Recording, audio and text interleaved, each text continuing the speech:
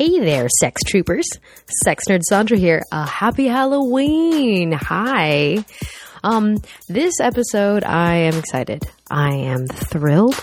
God, it's kind of funny when I can't figure out what word really describes something. I feel tingly in the area just below my rib cage. That is what I'm feeling. It's the tingles.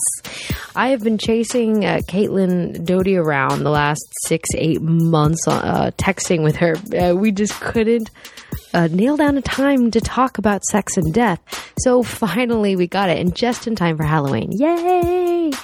Of course, this leads me into my trigger warning. Hey, guess what? Spoiler alert. Yeah, we're talking about death. And fascinatingly enough, Halloween, possibly the sexiest or most arousing holiday of the year. Stay tuned and you'll find out why. However, if you do find this kind of talk about death and what happens to your body when you die and stuff like that, you might want to, just have a conversation with yourself about it. But it's quite lighthearted, and I had a great time. And Caitlin Doughty is eloquent, shockingly eloquent. I caught her at the end of a long book tour traveling thing. She'd just gotten home to her swank apartment, and she threw down the knowledge. Speaking of swank apartment, actually, I noticed something. Did I mention this last week? I don't remember. I just noticed, one moment I had no knowledge of this, and then in another moment, it all became crystal clear. I looked around my apartment and realized it's covered in naked people. You just don't notice those things. It just creeps in like the frog sitting in the water as it slowly boils. I don't know if that's a real thing.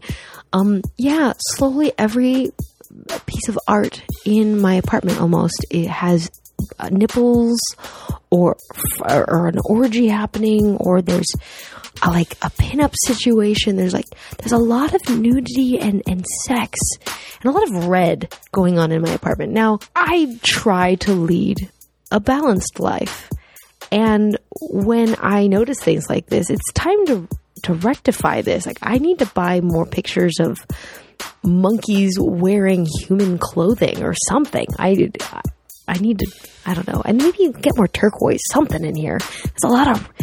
It's starting to look like a brothel. Speaking of brothel, I just picked up a book called Behind the Red Lights, History of Prostitution in Tombstone, Arizona. This is not a book I am recommending to you. I am just laughing at it because I picked this up when I was actually driving through Tombstone, Arizona, which is a ghost town, mining town, old school, and known to have many brothels in its day.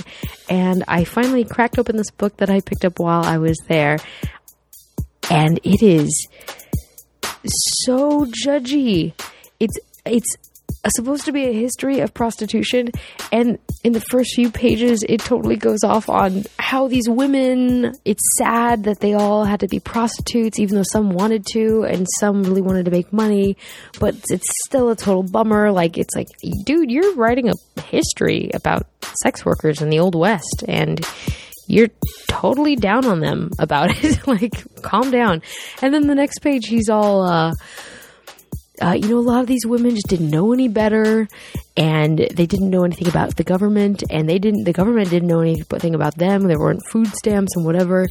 So it's sad, but then the government really shouldn't do anything for us anyway. So, and these people were pretty tough in that day, so it's no big deal. This is what I'm reading in a book that's supposed to be just a history of, it's so funny sometimes when you actually open a book and spend time with it that you thought was going to be one thing, and it is something very different. Anyway, but there's a lot of cool old school pictures in there of portraits and things of the Old West. I'm a little fascinated by that period.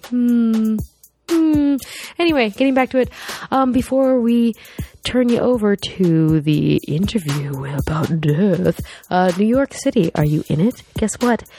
You need to join the New York City Sex Nerd discussion group this Wednesday at 7:30 at Solace on East 9th Street. They're hosting a talk on comic books and sex. Fun. It's good times. Thank you to Katie and Darren for running that group. And if you host a group of sex nerds or listeners in your area, let me know. I'd love to hear about that. So yeah, happy Halloween to everyone. I hope you have a great time and had a great time this year.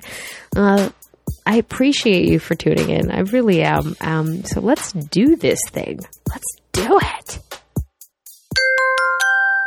Now entering Nerdist.com. Welcome to the Sex Nerd Sandra podcast. Whoa, what are these kids doing in here? Hey, if you're under 18, go ask your mom. Now that we're alone, let's start the show. I don't know, when I was late and I texted you and I thought, oh my God, I really hope she's, like cool with that. And then you texted back, oh, don't worry about it, I'm working. And I immediately was like, what does that mean? What does that mean she's working? Am I going to walk in and there's going to be dead people? What's going to happen? Where am I going? What's happening? I think that you probably would have enjoyed that if I actually had piles of dead bodies here to show you. No, I would not. Dead bodies are fascinating. They're completely fascinating. Not surprise dead bodies. Oh, right. Surprise dead bodies. Yeah, no, I was answering emails, which takes up a large bulk of my time. Oh my God. This is insane. Emails from people who have death questions or... Yeah, people from death questions. And now I do a lot of advocacy. That's almost more of what I do than actual death work. Okay, like an activism thing? Or I don't know if activism is the right word, but just going around talking... blogging, like public speaking, or like showing up in court to be like, that dead body belongs to the family. No, I wish I did that. Oh, okay. No, that'd be like a child advocate, except a corpse advocate. No, that would be incredible. No, that's not what I do. Yeah, mostly public speaking, talking to different groups, talking to also everyone from the Coroners Association to South by Southwest to small groups of elderly people. You never know who's going to need somebody who knows a lot about death. Right. It's like you do. You needed somebody who knew a lot about death. Yeah, and called me up, and here we are. Of no one else who wants or knows or has thoughts about this stuff. So you are the person. Well, here I am, and I disappointed you by not having piles of corpses waiting for you in my apartment, and I apologize. Driving across town in a panicked LA traffic frenzy of, oh God, many things to do. I am appreciative that, just like at a sex party, how you don't want the sex happening right at the front door. You want it maybe in another room. Maybe you start out with some snacks and conversation. I want dead bodies in the next room. That makes so much sense.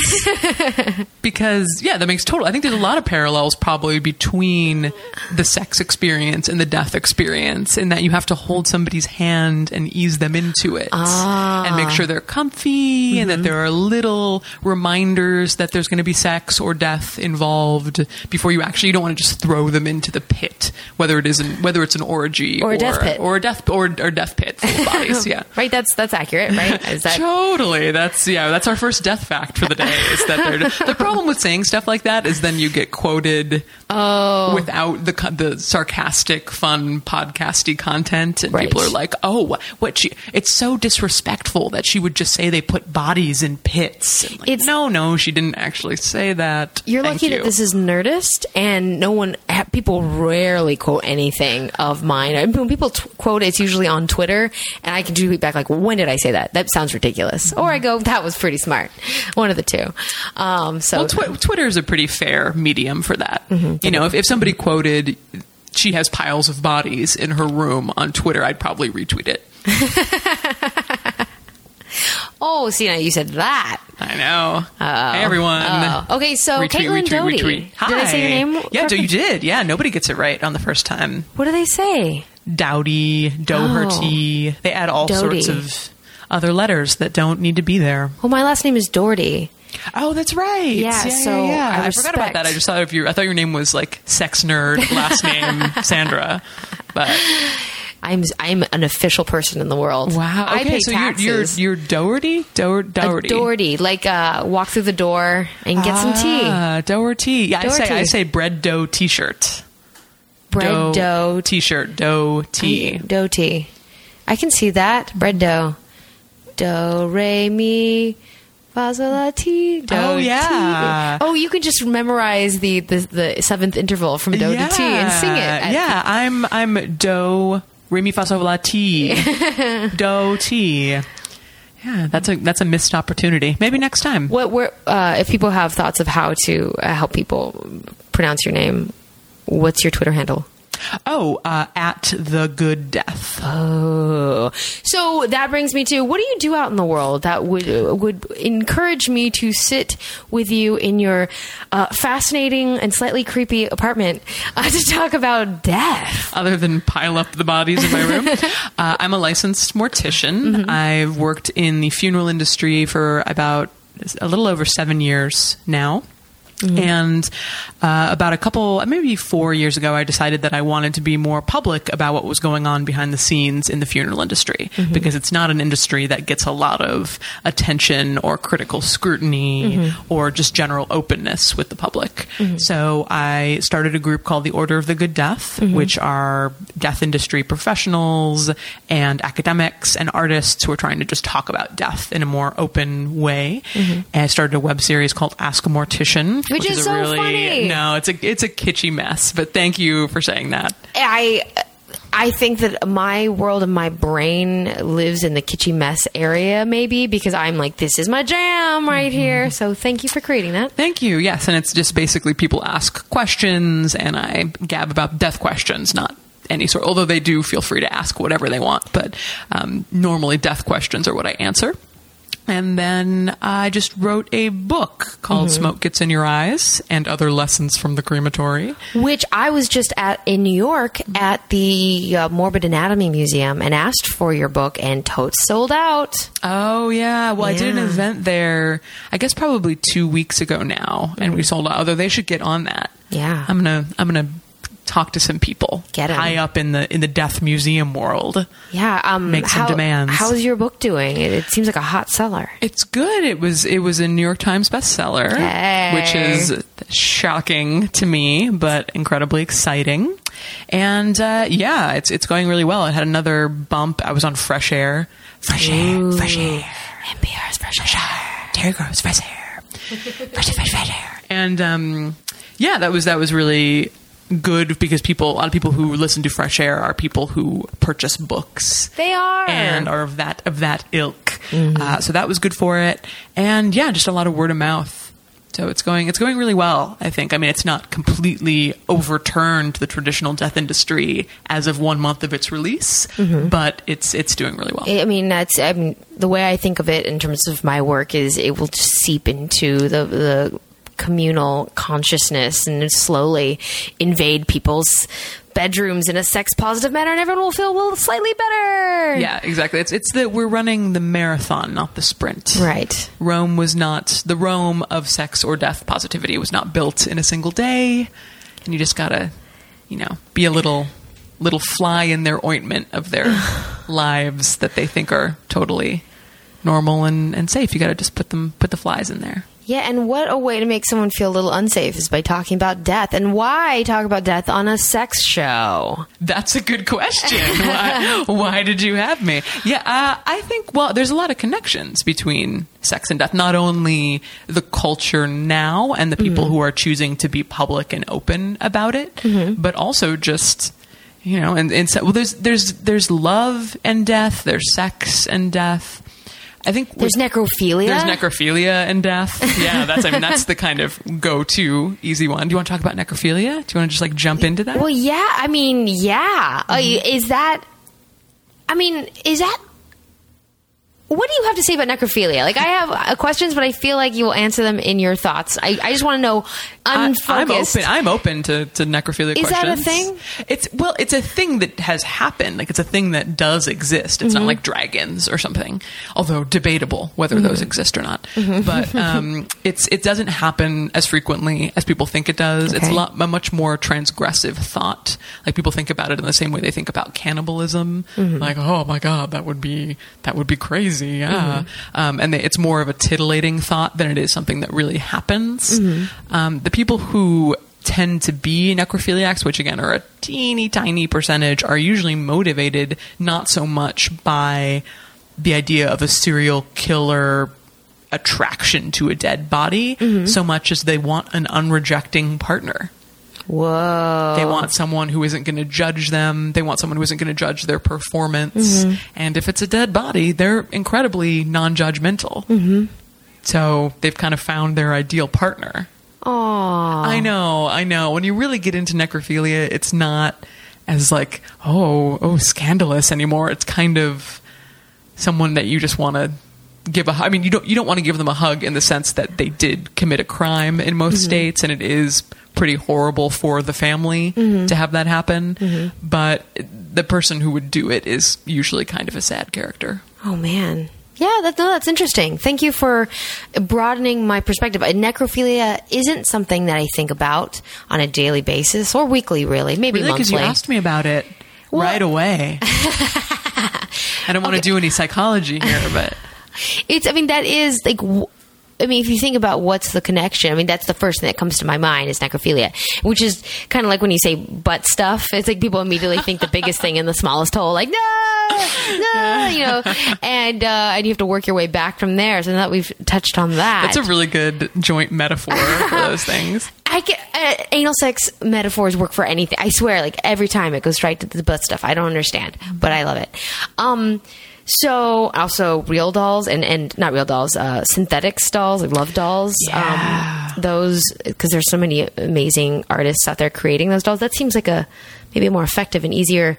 Right. Or I talked to a friend of mine who's a dominatrix, and she said, you can have necro play, or you can have role play where somebody just portrays a dead body. You can hire a sex worker. You can have somebody do something for you. Absolutely. That doesn't involve breaking into a funeral home, or doesn't involve you horrifying a family. So do you have groupies that hope that they can get access to the bodies that you've access to? It's not I don't get that as much, although I probably have gotten that. I get more, I would let you do things to my dead body. Oh, really? Yeah. Well, okay. I don't remember where I saw this, but this is a question you get a lot. Like, are you a goth? Yeah. Because you have this beautiful, long, dark brown hair with blunt bangs, a touch of Betty Page going on. I don't know. And are you a sad person? Is that why you're a mortician? Well, goths are so... What's interesting, I don't consider myself a goth, although I have a lot of respect for the subculture and certainly dabbled in it. Or I guess have intersections with it on the Venn diagram of my life. But a lot of goths aren't sad at all. They're incredibly... they have meetups at Disneyland with their children. They're incredibly happy people and revel in the darkness. And they are goths because the darkness makes them happy, and morbidity makes them happy. But morbidity makes them happy. Morbidity makes them happy. Interesting. Yeah. I would say I was like you were a sex nerd. I would say that I'm a death nerd is a better description of me. And my hair just kind of my hair's been like this since junior year of high school. I just kind of look like this. It's easy. My hair does this. The bangs are easy to keep up and don't look shitty when I wake up in the morning. And that's what I look like. And you can see my apartment. It has a dark tinge to it, but it's not, I don't have like cobwebs or dark velvet reds or candelabras. No, what would you call this? We've got kind of a dark creamy color to the walls and some antiquiness going on. The pinned butterflies in the cases, and I like mid-century modern things. I like naturalism in general. There's insects pinned in your kitchen. Ooh, is that a stick bug? What is that? Yeah, it's giant. I don't actually know which bug that is, but it's really... I think there might be... Do you want me to go tell you? I think there might be a little pin on it. Yeah, sure. While you do that, I'm going to stare at the little furry taxidermy creature. I had to move over to the side to plug in an ermine. I moved over a taxidermied ermine. Very cute, like a tiny little foxy rodent. I can't find it. I might have to remove it to find it, but I'll get back to you. I'll tweet at you exactly what that massive stick bug is in the bug collection. It's fun. There's an ominous pitchfork in the kitchen. It's like there's just all these interesting details in your like what does it mean because when I went to the Museum of Morbid Anatomy in New York, and I've been to like Necromance in Los Angeles and places where there's taxidermy, a lot of skeletal stuff. There is a certain, and I don't know what it is, but for me, and I don't know if anybody else feels this, but I get a certain amount of titillation, almost as if like I want to be more alive, because it's scary that death is a thing that will happen. You know, it's terrifying, but also makes me want to be, I love life. Death is the mother of beauty. Whoa.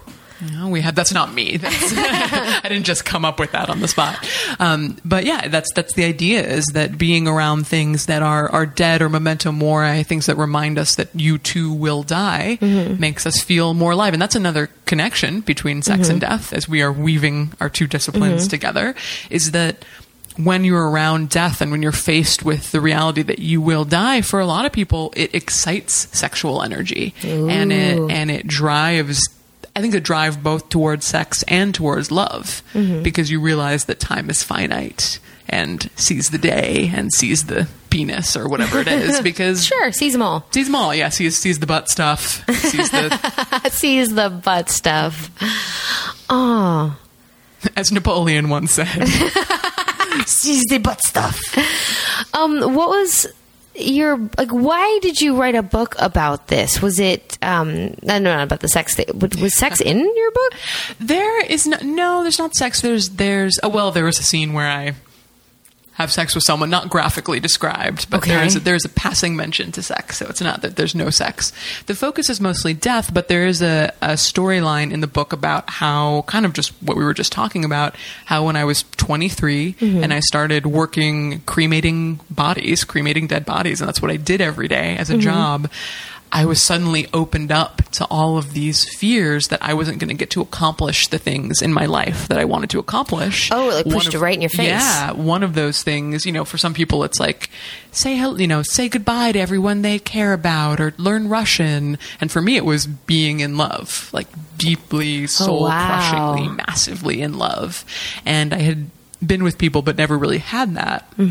And I was really pushed to do it, or felt compelled to do it, because death was, the cold, gnarled, bony hand was on my shoulder. And so I was driven towards sex and driven towards love, with mixed results in that I kind of projected a lot of love onto somebody who didn't really deserve it. But you were in a hurry. I was in a hurry. You're gonna die soon, I didn't have time. I didn't have time for that shit.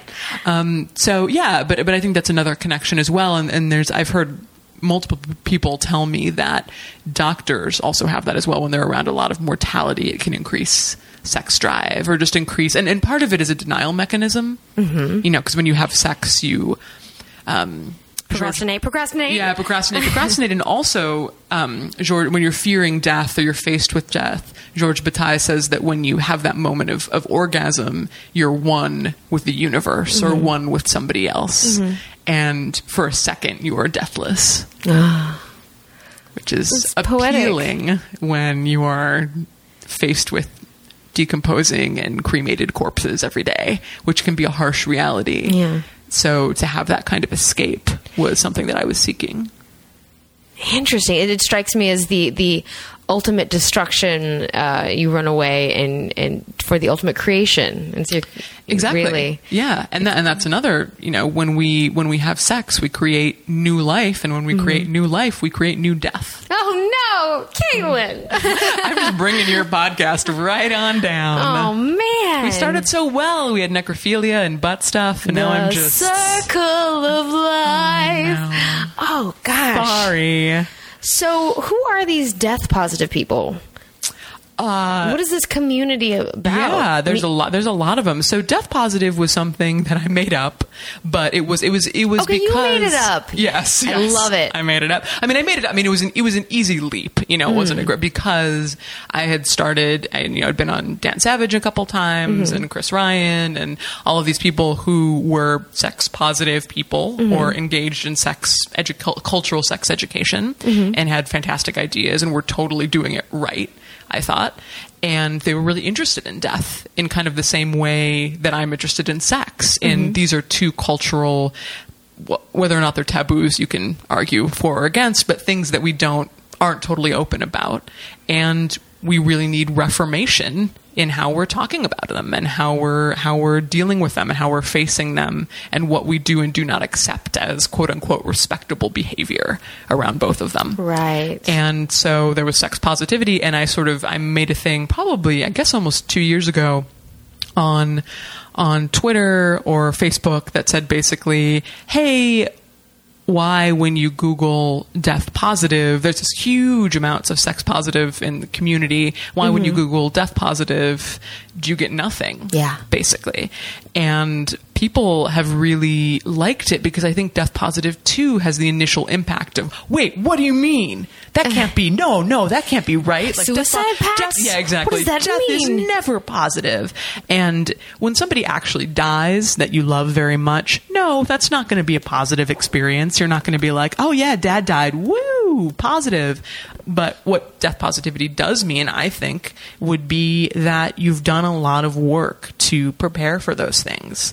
And when the death does happen, you're not as horrified about it. You're not making it about you. You're making it about the relationship. And also, death and culture are fascinating. And it's okay to be a nerd about it. It's okay to geek out about it. It's okay to be really interested in it without necessarily saying that death itself, the actual losing of somebody that you care about, is great or positive.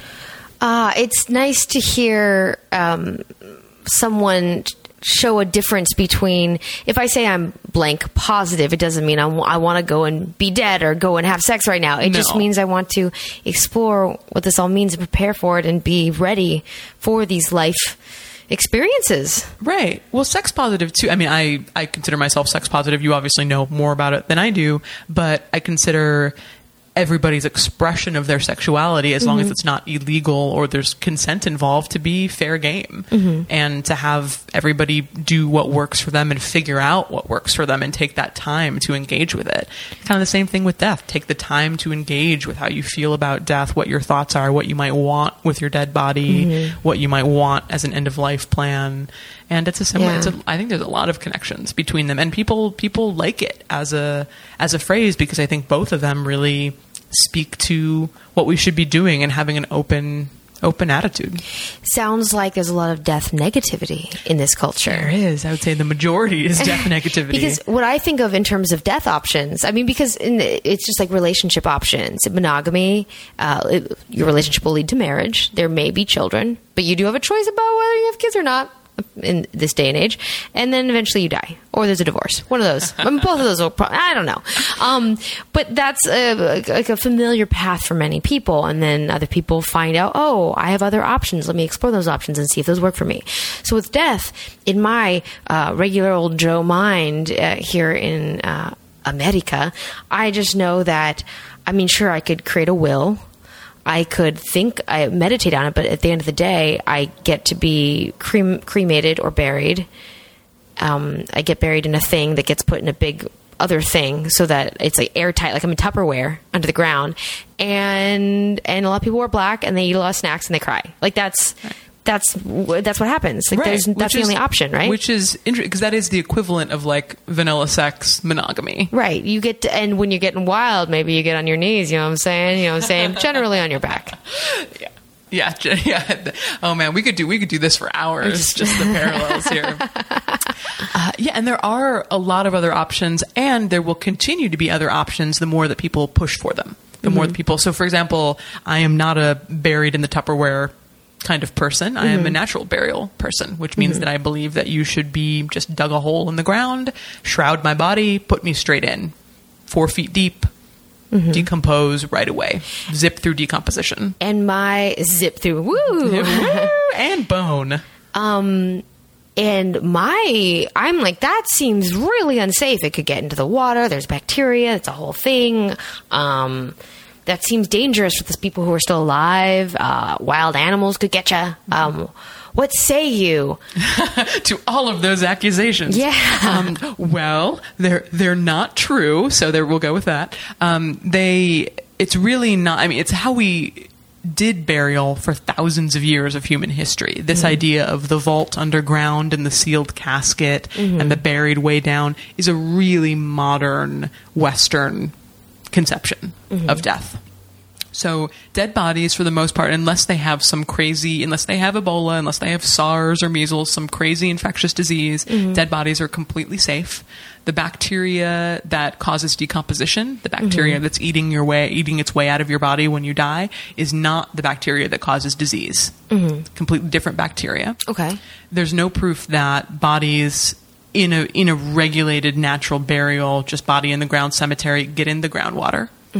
And as far as animals, you just know your environment. You know what animals are there. You know how far deep you would have to bury something. You know what kind of rocks but you just know what you would have to do to prevent that from happening based on your geography. So you feel like, just like with sex, do you feel like a lot of rules and laws made around death do you think it's misunderstanding? Do you think it's fear? Yeah, both. Absolutely. Okay. Yeah, it's the funeral industry has been really good at promoting the idea that dead bodies are dangerous and that they are the professionals that handle the bodies and know what they're doing, and it's not safe for the average Joe to come in and handle a body, which is really not true. And funeral homes provide a valuable service in that not everybody is ready to handle the body themselves, but funeral homes are not necessary the way that a lot of other cultural institutions are. So you sound like as a mortician, you sound like your industry's whistleblower a little bit. Like a little bit, yeah. And I'm not trying to take down the industry. I'm just trying to push it to get them to change. And the farther that I push things and the farther that people want all these new options and push for them, the harder it's going to be for a local funeral director to just say, well, we have the rosewood casket and the maple casket and the steel casket, and which one would mother like? They can't hang out with that status quo anymore because people will want a lot more. Yeah, okay. I'm trying to figure out what the parallel is if we're going to play this game. In the sex world, I'm thinking childbirth, definitely there's a medicalization and fear-mongering around that. But like in terms of sex, I guess you can kind of just do it at home. I don't know if it's religion. Like when you control sexuality, you control the culture, you control people when you do that. I'm just trying to think about who's profiting off of sex control. Yeah. Sex control. Yeah, that's a really good question. Sex control. Follow the money, Caitlin. Yeah, I know. I get it with death control, but sex control. I mean, I guess politicians, I guess religion. And the thing about death, though, is that it's not, obviously, I believe personally that death causes religion, or that religion springs up from our fear of death. And that's a whole other thing that I won't get into here. But interestingly enough, in America, we do have strong religion, but it doesn't play out that meaningfully in rituals anymore. So the death system is in place where we embalm the body, chemically preserve the body, put it in the ground, but it's not like a lot of religions get a huge amount of pleasure from that, or meaning, I guess, from that specific model of death. Right. That's not, I mean, the party, the gathering at the I haven't been to many funerals. Most people haven't who are your age in this day and age. It used to be, if you were, if this was 100 years ago, you would have been to more funerals than you would have been to sex parties, for sure. Many more. Oh man, when you have to have a competition between funerals and sex parties, you're living a loud life. Or something. I think that's accurate. I'm kind of blown away by all these new ideas that you are presenting to my brain right now. I keep thinking back to so what is it about death being kind of sexy? Like, what is that? And then I think about, I know we met a long time ago actually, and you'd mentioned something about death and sex being related in the animal kingdom. Like, I remember what you were saying, like, for some species, reproduction can't happen without someone dying. Oh, yeah. And that struck me as like, holy, whoa. Well, and so, I mean, I guess it depends on how much you believe in like evolutionary psychology, or where you are on that, and how much sex is pleasure and how much of it is reproduction. And if you're reproducing, aren't you isn't it just an immortality grab, basically, because the argument would be that anything we do is an immortality grab based on our fear of death. So you doing a podcast, me being a death positive advocate, somebody having a child, somebody having sex and producing a child is all this grab to live on in some way because we're afraid of the fact that we're finite and we're gonna die. And for a lot of people, that's what reproduction does. I'm gonna have to think about that because I have thought about, because I was raised by people who were like super like change the world, like help humanity, and so I kind of was like, well, it's up to me, which messes with you psychologically, but I kind of got over that. But it's still like, oh, I have a strong drive to do things that are bigger than myself, to help and be connected to people. But dude, how much of it's just sort of some baseline animal instinct to be like, oh shit? Probably a lot of it, but that doesn't mean it's a bad thing. I mean, that's how we became advanced creatures, is our knowledge of death. We're one of the few animals that really do understand that we're going to die. Most animals are living on much baser instincts.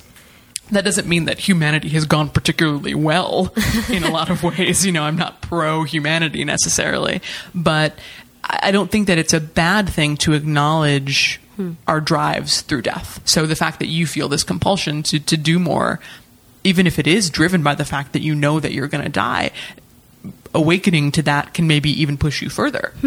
Because you look at it and you can know what's real. You can be more self-aware, so you can know what's real and not real. What is being driven just by instinct, and what is my actual? Where do I really live? What's my real advocacy?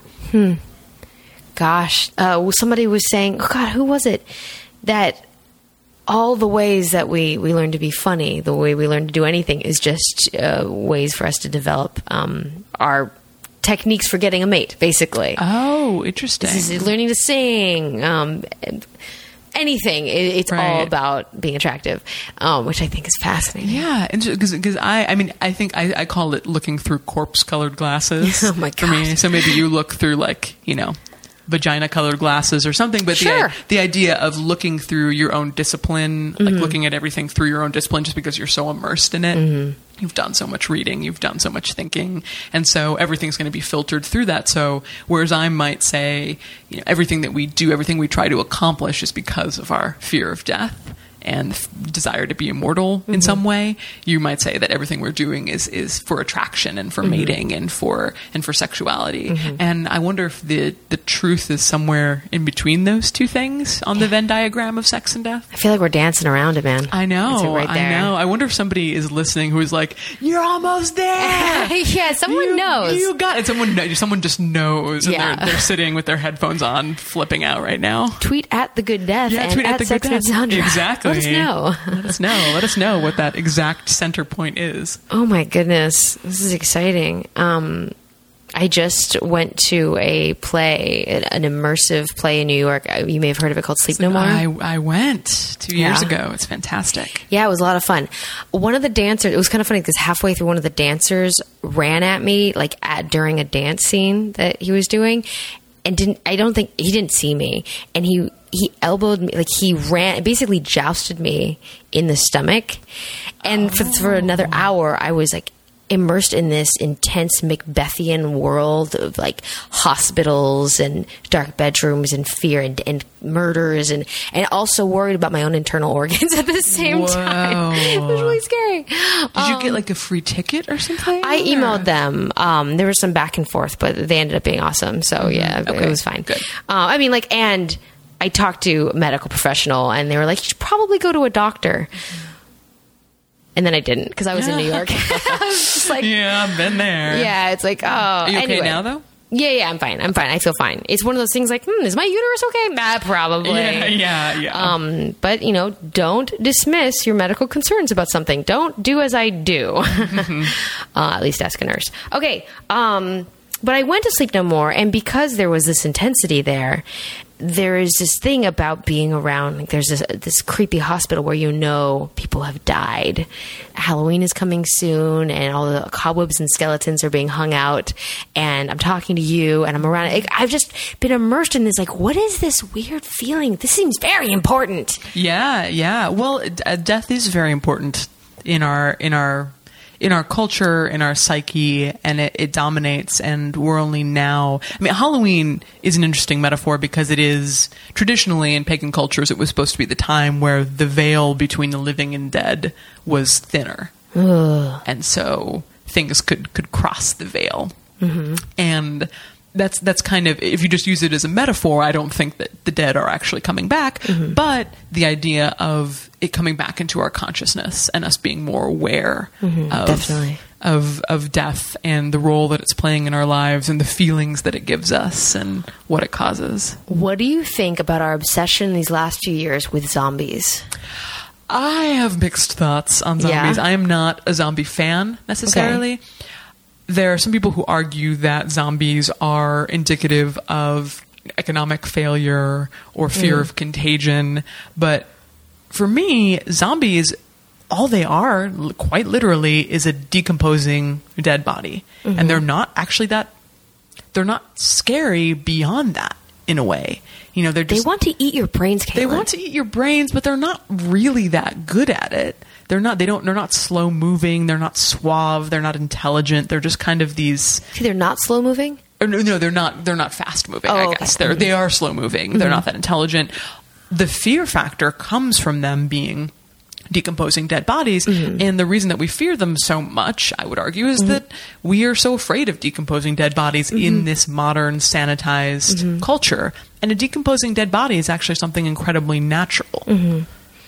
Man, and yet most of us never see it. We don't see it. It's completely hidden. And the funeral industry has set up the two options that you were talking about, either the cremation or the burial in the Tupperware below the earth. Mm-hmm.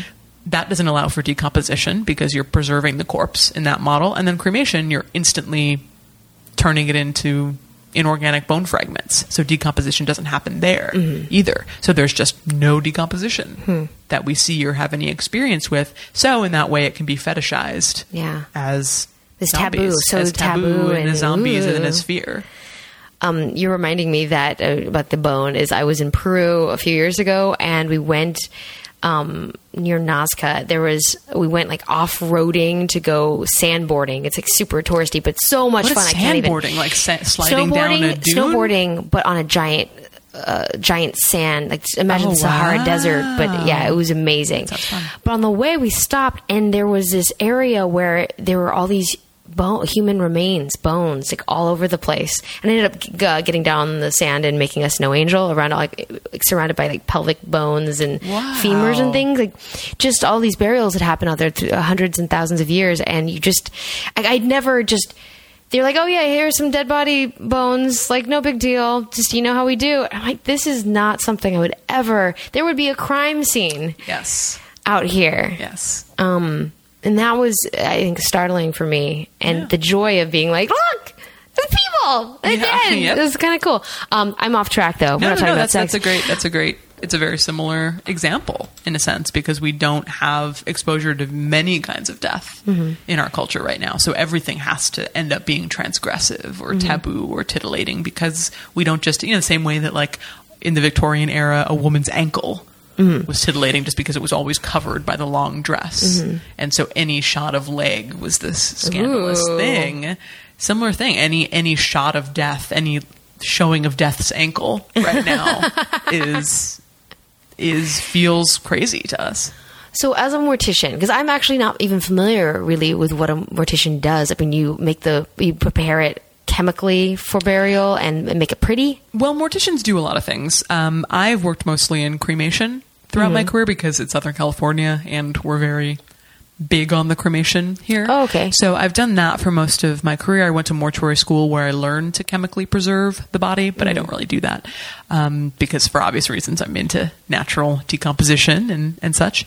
And right now I am starting a funeral home with another mortician, and it's going to be mostly based on family death care. So the family taking care of the dead body themselves, washing it, shrouding it, keeping it in the home, and then ultimately bringing it to load into the cremation machine or to be buried. That is so creepy. Is it? No, it is, it's because beautiful. It is.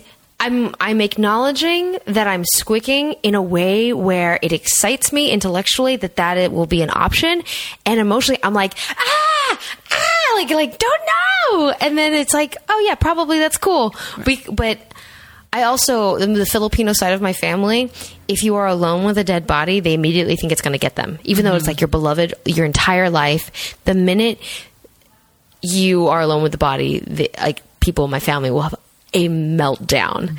And that is my experience of fear around that. So that's amazing. And that's okay. Then that reaction is totally okay, as long as you're willing to go, oh my God, okay, let's see where that's coming from. And it's again, like the coming in the door of the sex party or the funeral home. You don't put the body or the orgy right at the door. You invite people in, you tell them what might happen, you show them small diagrams, whatever it is, and ease them into it. So cultures all around the world have been taking care of their bodies like that for forever. And people in America took care of bodies like that up until about 100 years ago.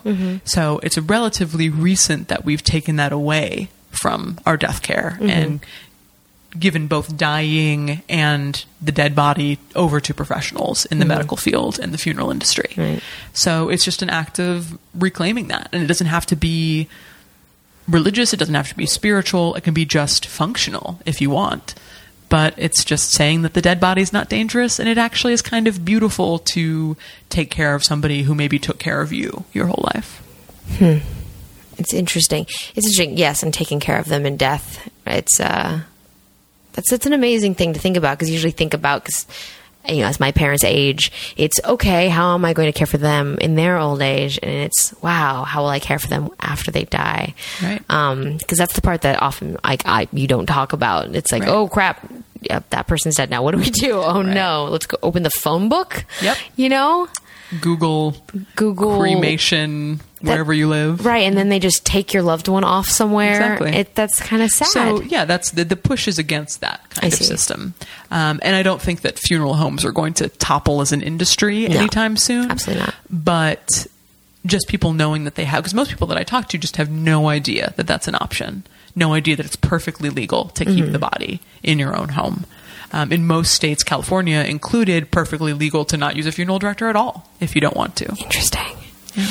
That's so interesting. So is there interest in this being an option? Yeah, people absolutely. who are hoping? Yeah, absolutely. It started in, I guess the movement to reclaim it probably started in Northern California, and it tends to be something that people... there tends to be a spiritual bent to it, like a death midwife or a death doula. That seems like something you would also do. And helping transition. Well, it's something that I do, but I am very secular. So I don't do it with a spiritual bent. I don't have the soul. If I would come in, and if you believed that the soul was transitioning in some way, I certainly wouldn't say like, no, it's not. The idea is to design a ritual that means something to you and your family. But I would start with a clear palette and then let people build ritual on top of that. Okay. You just seem like you have a lot of compassion, that like you would be a good... because do you work with families? Because to me, I think about those moments where people like write those blog articles when they're in hospice about the things you really regret in your life. And some of it's like people who stay in relationships they shouldn't, people who don't ask the person out that they don't take the chances. It's those things. But what we're talking about is after death. And so you have the loved one is passed away, and then you are dealing with people dealing with the death and the body. Well, I've worked with lots of families over my career, but it's always been in the funeral home setting. So the idea of starting this kind of different funeral business is to work with them in a different setting and work with them in their home, or work with them in a deeper way, and not just have it be, okay, I'm fascinated by your story and I want to hear you, but really the whole point of you being here is signing these contracts, and I have 7 other families that I have to talk to today to get these cremations or burials happening. And so to be able to spend more time and have more compassion and be more involved is something that I'm really looking forward to, and hope that it works out that way. Awesome. The overused awesome. Do you ever get, I feel invasive asking this. Do you ever feel sad when you're working with a body? Do you ever find out their story? I mean, how Sure. involved do you get emotionally? Or are you kind of like, there's another, is it a person to you? It Or depends. Yeah, it's always a person. You can't get involved with everyone because you can't do your job if you're involved with everyone. You just don't have the emotional space, Of course. in yourself. But yeah, I get sad. I'm not afraid of sadness. Okay. I guess we're kind of... like jealousy. We talking jealousy in my world. Like, don't be afraid of jealousy. Exactly. It's natural. Yeah, there's another parallel. Yeah. I think that's a really good example, I think, because it's when you try and say, no, I'm not sad. Sadness is bad. Optimism, America. Or jealousy is bad. I'm sex positive. No, no jealousy. You're denying natural impulses that happen kind of, I guess, biologically when you either, are with someone that you like and they're fucking someone else, or in my case, you see something that reminds you that you're going to die, or reminds you of someone you love, or reminds you of a situation very close to your heart in some way.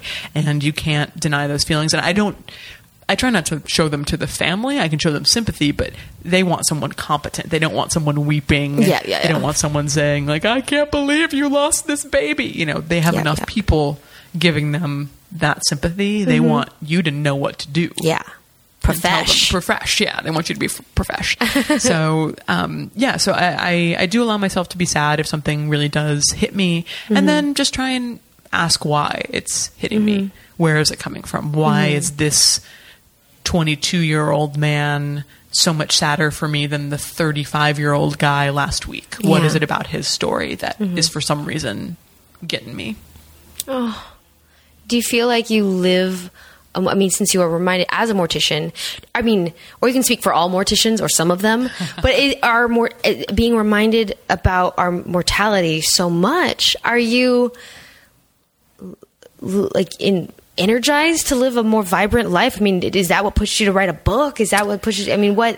How does that feed into your own energy in your life? Yes and no. I don't know that I can speak for all morticians, because I don't know that all of them really have that figured out yet, in a sense that they, in some ways, I think that they do deny it more than anyone, because they can't let it in, because if they did, it would be a flood. So you have to build the walls with heavy brick, because if you do, it'll just all come flooding out, and all these people that you've helped and all of this sorrow that you've hidden will come flooding out. So for me, it's better to do more daily maintenance on your fears and your sadness than to try and wall it up. I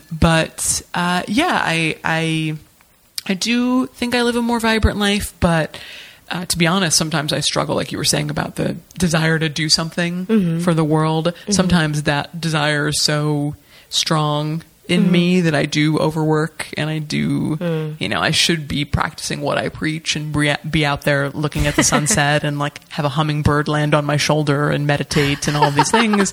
But I end up, answering that 50th email or scheduling that talk or doing that other thing, because I do have this compulsion to do this. So it's a balance. I'm trying to get, now that the book is out, I'm trying to be better. Oh. But it's a process. Your relationship with death and your relationship with life and sex is always a process. It is. Oh man. Yeah. As a sex educator, and you think you figure out something, and then something new pops up, and wah, and woo. Yeah.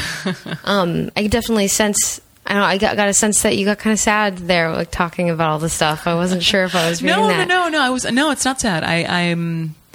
It's a good challenge. It's not sad. And again, if it was sad, sadness is okay. It is okay. I just, because then I was like, oh, my inner compassion. I'm feeling kind of, it's exciting. I feel like I should go jogging or something. Yes, that's if you take away anything from this, it's that you need to be jogging more. No, or like, I don't know. I feel alive talking about it. It can have that effect, and that's one of the benefits. And so it's not super creepy if I feel slightly more aroused. Oh, no, not at all. Because it's not like I'm turned on by sex, but it just seems by death. They're almost, there is like, there seems to be like oh my God, I want to feel more alive. Yeah. When you're just reminded that You know, like the scene in Clueless where Dion almost gets hit by the like semi truck on the freeway, and she pulls off, and then she loses her virginity to Murray that night. Right. Because she was faced so clearly with the fact that she could have gotten slammed by a semi and died, and that awakened her to her sexual feelings and her desires. It really just comes back to Clueless in the end. I try to bring everything back to Clueless, if at all possible. Oh my goodness. Caitlin Doughty, thank you so much for taking time. Where can people find you out in the world? orderthegoodddeath.com, at the Good Death, and just type in Ask a Mortician and you'll find me. Oh my goodness. You have to watch your YouTube videos. So much fun. Do you have a name for your future funeral home? Oh yes, it's Undertaking LA. Okay. Is there a date, or is this for in the far future? We think that we're going to do a soft opening either in November or December. So soon. Wow, very soon. And then we're still working on licenses, and I was on a book tour, so it's kind of been right. My poor partner has been, shelved in the business, but it's definitely happening, and I'm definitely really excited about it. Fantastic. Congratulations on all the things. Thank you. This was great. Thank you for having me. I wish more people had a specific angle into death. Oh. Like sex. Yeah. As opposed to just like, how'd you get into this? Oh. It's great that we had a whole starting point that was really rich. Yeah.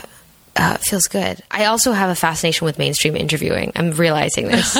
Like, if you do, I've done enough speed dating to know that asking questions really helps. Anyway, that's a whole thing. Hi, Caitlin Doughty. As we say on this podcast, go team fun. Yeah. Yeah. Let's do it. Let's go jogging right now. Jogging. Fucking jog. Bye. Bye.